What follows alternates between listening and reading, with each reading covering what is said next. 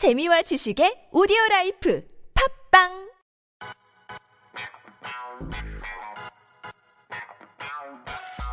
Korea's #1 foreign language station. 101.3 TBS EFM.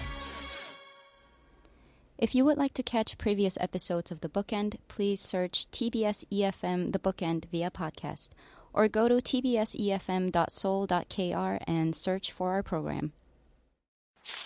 Some years ago, I started calling myself Ginger. Peter, Sherlock, Rosemary, Emmanuel, the Archbishop of Canterbury. You may know me better as the real Slim Shady, rumoured to be the new signing for Minster and the Thames. And I just love to ride horses. But only if the banjo union bolt has been correctly fitted.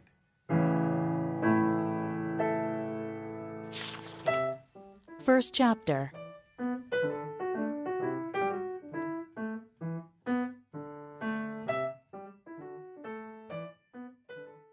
It is time for First Chapter. We read the first chapter of a different book every Sunday morning. Listen and decide for yourself if you would like to read the rest. Today we bring you The Vegetarian or 채식주의자 by Korean writer Hangang. Helen introduced this book and the writer earlier in our show today, but for those of you just tuning in, here's a recap about what the book is about. Hangang was born in Gwangju, Korea. She made her literary debut as a poet in 1993 and then as a novelist in 1994. The Vegetarian, translated by Deborah Smith, is, according to Daniel Han from The Guardian, sensual, provocative, and violent, ripe with potent images, startling colors, and disturbing questions. On that ominous note, I'll be back with the story after I'll Remember You by Grayson Hugh, featured in the 1992 film Fried Green Tomatoes.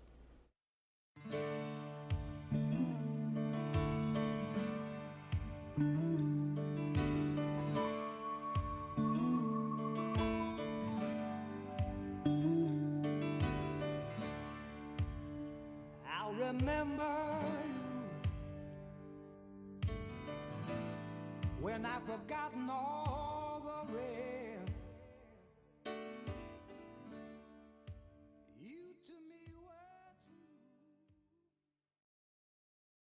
The Vegetarian by Hangang, translated by Deborah Smith. Before my wife turned vegetarian, I'd always thought of her as completely unremarkable in every way. To be frank, the first time I met her, I wasn't even attracted to her. Middling height, bobbed hair neither long nor short, jaundiced, sickly-looking skin, somewhat prominent cheekbones. Her timid, sallow aspect told me all I needed to know. As she came up to the table where I was waiting, I couldn't help but notice her shoes, the plainest black shoes imaginable, and that walk of hers, neither fast nor slow, striding nor mincing. However, if there wasn't any special attraction, nor did any particular drawbacks present themselves, and therefore there was no reason for the two of us not to get married. The passive personality of this woman, in whom I could detect neither freshness nor charm, or anything especially refined, suited me down to the ground. There was no need to affect intellectual leanings in order to win her over, or to worry that she might be comparing me to the preening men who pose in fashion catalogs, and she didn't get worked up if I happened to be late for one of our meetings. The paunch that started appearing in my mid-20s, my skinny legs and forearms that steadfastly refused to bulk up in spite of my best efforts, I could rest assured that I wouldn't have to fret about such things on her account. I've always inclined toward the middle course in life. At school, I chose to boss around those who were 2 or 3 years my junior, and with whom I could act the ringleader rather than take my chances with those my own age, and later I chose which college to apply based on my chances of obtaining a scholarship large enough for my needs. Ultimately, I settled for a job where I would be provided with a decent monthly salary in return for diligently carrying out my allotted tasks at a company whose small size meant they would value my unremarkable skills. And so it was only natural that I would marry the most run-of-the-mill woman in the world. As for women who were pretty, intelligent, strikingly sensual, the daughters of rich families, they would only ever have served to disrupt my carefully ordered existence.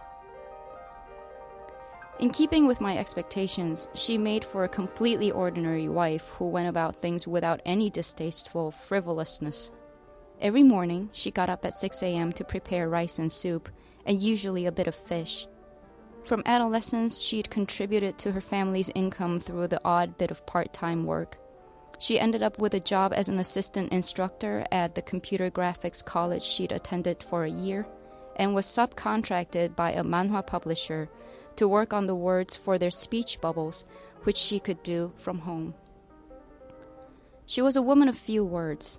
It was rare for her to demand anything of me, and however late I was in getting home, she never took it upon herself to pick up a fuss. Even when our days off happened to coincide, it wouldn't occur to her to suggest we go out somewhere together. While I idled the afternoon away, TV remote in hand, she would shut herself up in her room. More than likely, she would spend the time reading, which was practically her only hobby. For some unfathomable reason, reading was something she was able to really immerse herself in. Reading books that looked so dull I couldn't even bring myself to so much as take a look inside the covers. Only at mealtimes would she open the door and silently emerge to prepare the food. To be sure, that kind of wife and that kind of lifestyle did mean that I was likely to find my days particularly stimulating. On the other hand, if I'd had one of those wives whose phones ring on and off all day long with calls from friends or coworkers, or whose nagging periodically leads to screaming rows with their husbands, I would have been grateful when she finally wore herself out. The only respect in which my wife was at all unusual was that she didn't like wearing a bra. When I was a young man barely out of adolescence and my wife and I were dating, I happened to put my hand on her back only to find that I couldn't feel a bra strap under her sweater, and when I realized what this meant, I became quite aroused. In order to judge whether she might possibly have been trying to tell me something, I spent a minute or two looking at her through new eyes, studying her attitude. The outcome of my studies was that she wasn't, in fact, trying to send any kind of signal. So if not, was it laziness or just a sheer lack of concern? I couldn't get my head around it. It wasn't even as though she had shapely breasts which might suit the no-bra look. I would have preferred her to go around wearing one that was thickly padded so I could save face in front of my acquaintances. Even in the summer, when I managed to persuade her to wear one for a while, she'd have it unhooked barely a minute after leaving the house. The undone hook would be clearly visible under her thin, light-colored tops, but she wasn't remotely concerned. I tried reproaching her, lecturing her to layer up with a vest instead of a bra in that sultry heat. She tried to justify herself by saying that she couldn't stand wearing a bra because of the way it squeezed her breasts, and that I'd never worn one myself, so I couldn't understand how constricting it felt. Nevertheless, considering I knew for a fact that there were plenty of other women who, unlike her, didn't have anything particular against bras, I began to have doubts about this hypersensitivity of hers. In all other respects, the course of our married life ran smoothly. We were approaching the 5-year mark, and since we were never madly in love to begin with, we were able to avoid falling into that stage of weariness and boredom that can otherwise turn married life into a trial. The only thing was, because we decided to put off trying for children until we'd managed to secure a place of our own, which had only happened last autumn, I sometimes wondered whether I would ever get to hear the reassuring sound of a child gurgling "dada" and meaning me. Until a certain day last February, when I came across my wife standing in the kitchen at daybreak in just her nightclothes, I had never considered the possibility that our life together might undergo such an appalling change.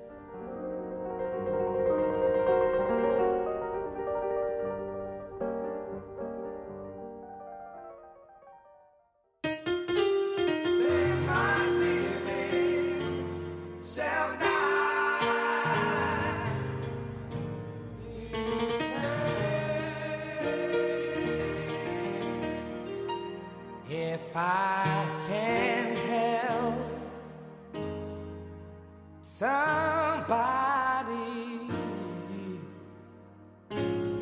as I go along.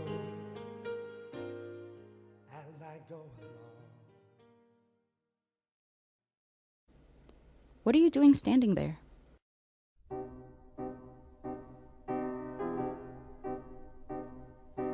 I'd been about to switch on the bathroom light when I was brought up short. It was around 4 in the morning, and I'd woken up with a raging thirst from the bottle and a half of soju I'd had with dinner, which also meant I was taking longer to come to my senses than usual. "Hello," I asked what you're doing. It was cold enough as it was, but the sight of my wife was even more chilling. Any lingering alcohol-induced drowsiness swiftly passed. She was standing, motionless, in front of the fridge. Her face was submerged in the darkness, so I couldn't make out her expression, but the potential options all filled me with fear.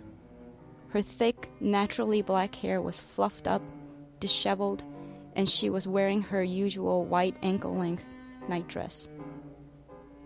On such a night, my wife would ordinarily have hurriedly slipped on a cardigan and searched for her toweling slippers. How long might she have been standing there like that, barefoot, in thin summer nightwear, ramrod straight as though perfectly oblivious to my repeated interrogation?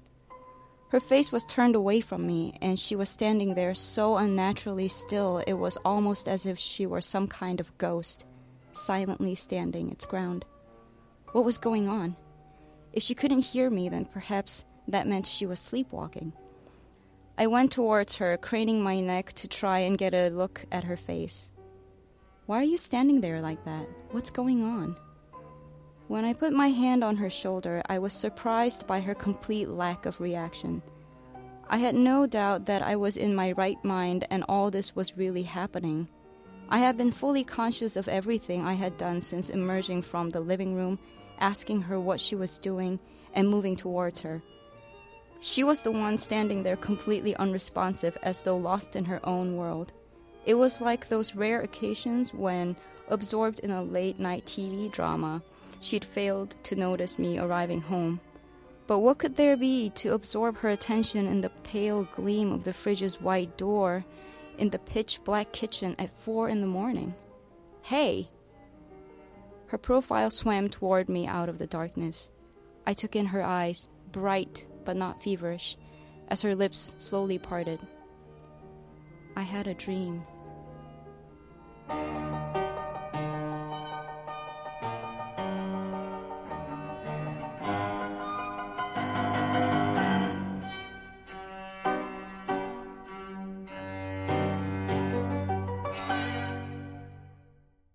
Cool down by the bank.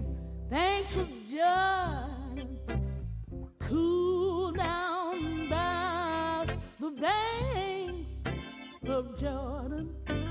Cool down by the bank. Thanks of Jordan. But Jesus gonna meet me there. He's gonna meet me there. The songs we played in between were If I Can Help Somebody by Aaron Hall, followed by Cool Down Yonder by Marianne Williams, soundtracks from the film Fried Green Tomatoes. Today I read from The Vegetarian by Hangang, translated by Deborah Smith. In The Vegetarian, the main character Young-hye is repulsed by the idea of consuming meat. She believes she is turning into a tree. When her father tries to force-feed her meat at a family function, she harms herself and ends up in a mental hospital. This book is an intricate, well-laid-out story of a very strong, even violent impulse to be what feels right, and an equally strong, violent force that discourages Young-hye from being what she is. Slaughter and meat consumption stand in for masculinity and violence, and Young-hye's refusal to participate in acts of violence drives her mad. As Helen mentioned earlier in the show, this is a superb translation of a great novel and a treat for those who enjoy dark, vivid narratives. True to today's theme, our closing quote of the week comes from Dark Side of the Spoon, The Moods and Recipes of Nigel Slater by Kathleen Alcott. His books subvert a dominant cultural myth, namely that food and lifestyle writers must come to us beaming and fulfilled, having strolled out of the womb with a zester and a few time-saving tips. Slater is the writer for those of us who have ended up in the kitchen because transforming chopped vegetables and seasoned meats into complex dishes makes us feel that we have acted capably for the sake of our own well-being and for the well-being of those we love. The hours I spend bent over an evolving meal are, as I believe they are for Slater, a step in the direction of the person I want to be and the home I'd like to have, even if I am frequently not that person, even if I do not come from that type of home. We conceive who we are as we conceive the meal in front of us. That was from Dark Side of the Spoon, The Moods and Recipes of Nigel Slater by Kathleen Alcott. I recently saw a lively discussion on social media on the misogyny of glorifying home-cooked meals in Korea, meals prepared by mothers. This got me thinking about how seldom sons and daughters the world over discuss what their mothers' dishes say about their mothers, besides that the dishes are made with love and care, and that they love their mother's cooking. For those of you who still have access to your mother's cooking, next time you have a piece of her banana bread or dig into her doenjangguk, really savor it. Try to identify all the flavors, spices, textures. Then ask yourselves, who is this woman who's been feeding me all my life? Who is she really? I hope you enjoyed our program today. Next week on our show, we'll be talking about Nick Pizzolatto, the writer of the American drama series True Detective, and his works on the Round Table, with two writers residing here in Seoul. For more information on next week's topic, please visit our website. And don't forget to tune in next Sunday at 10 a.m. for another brand new installation of The Bookend.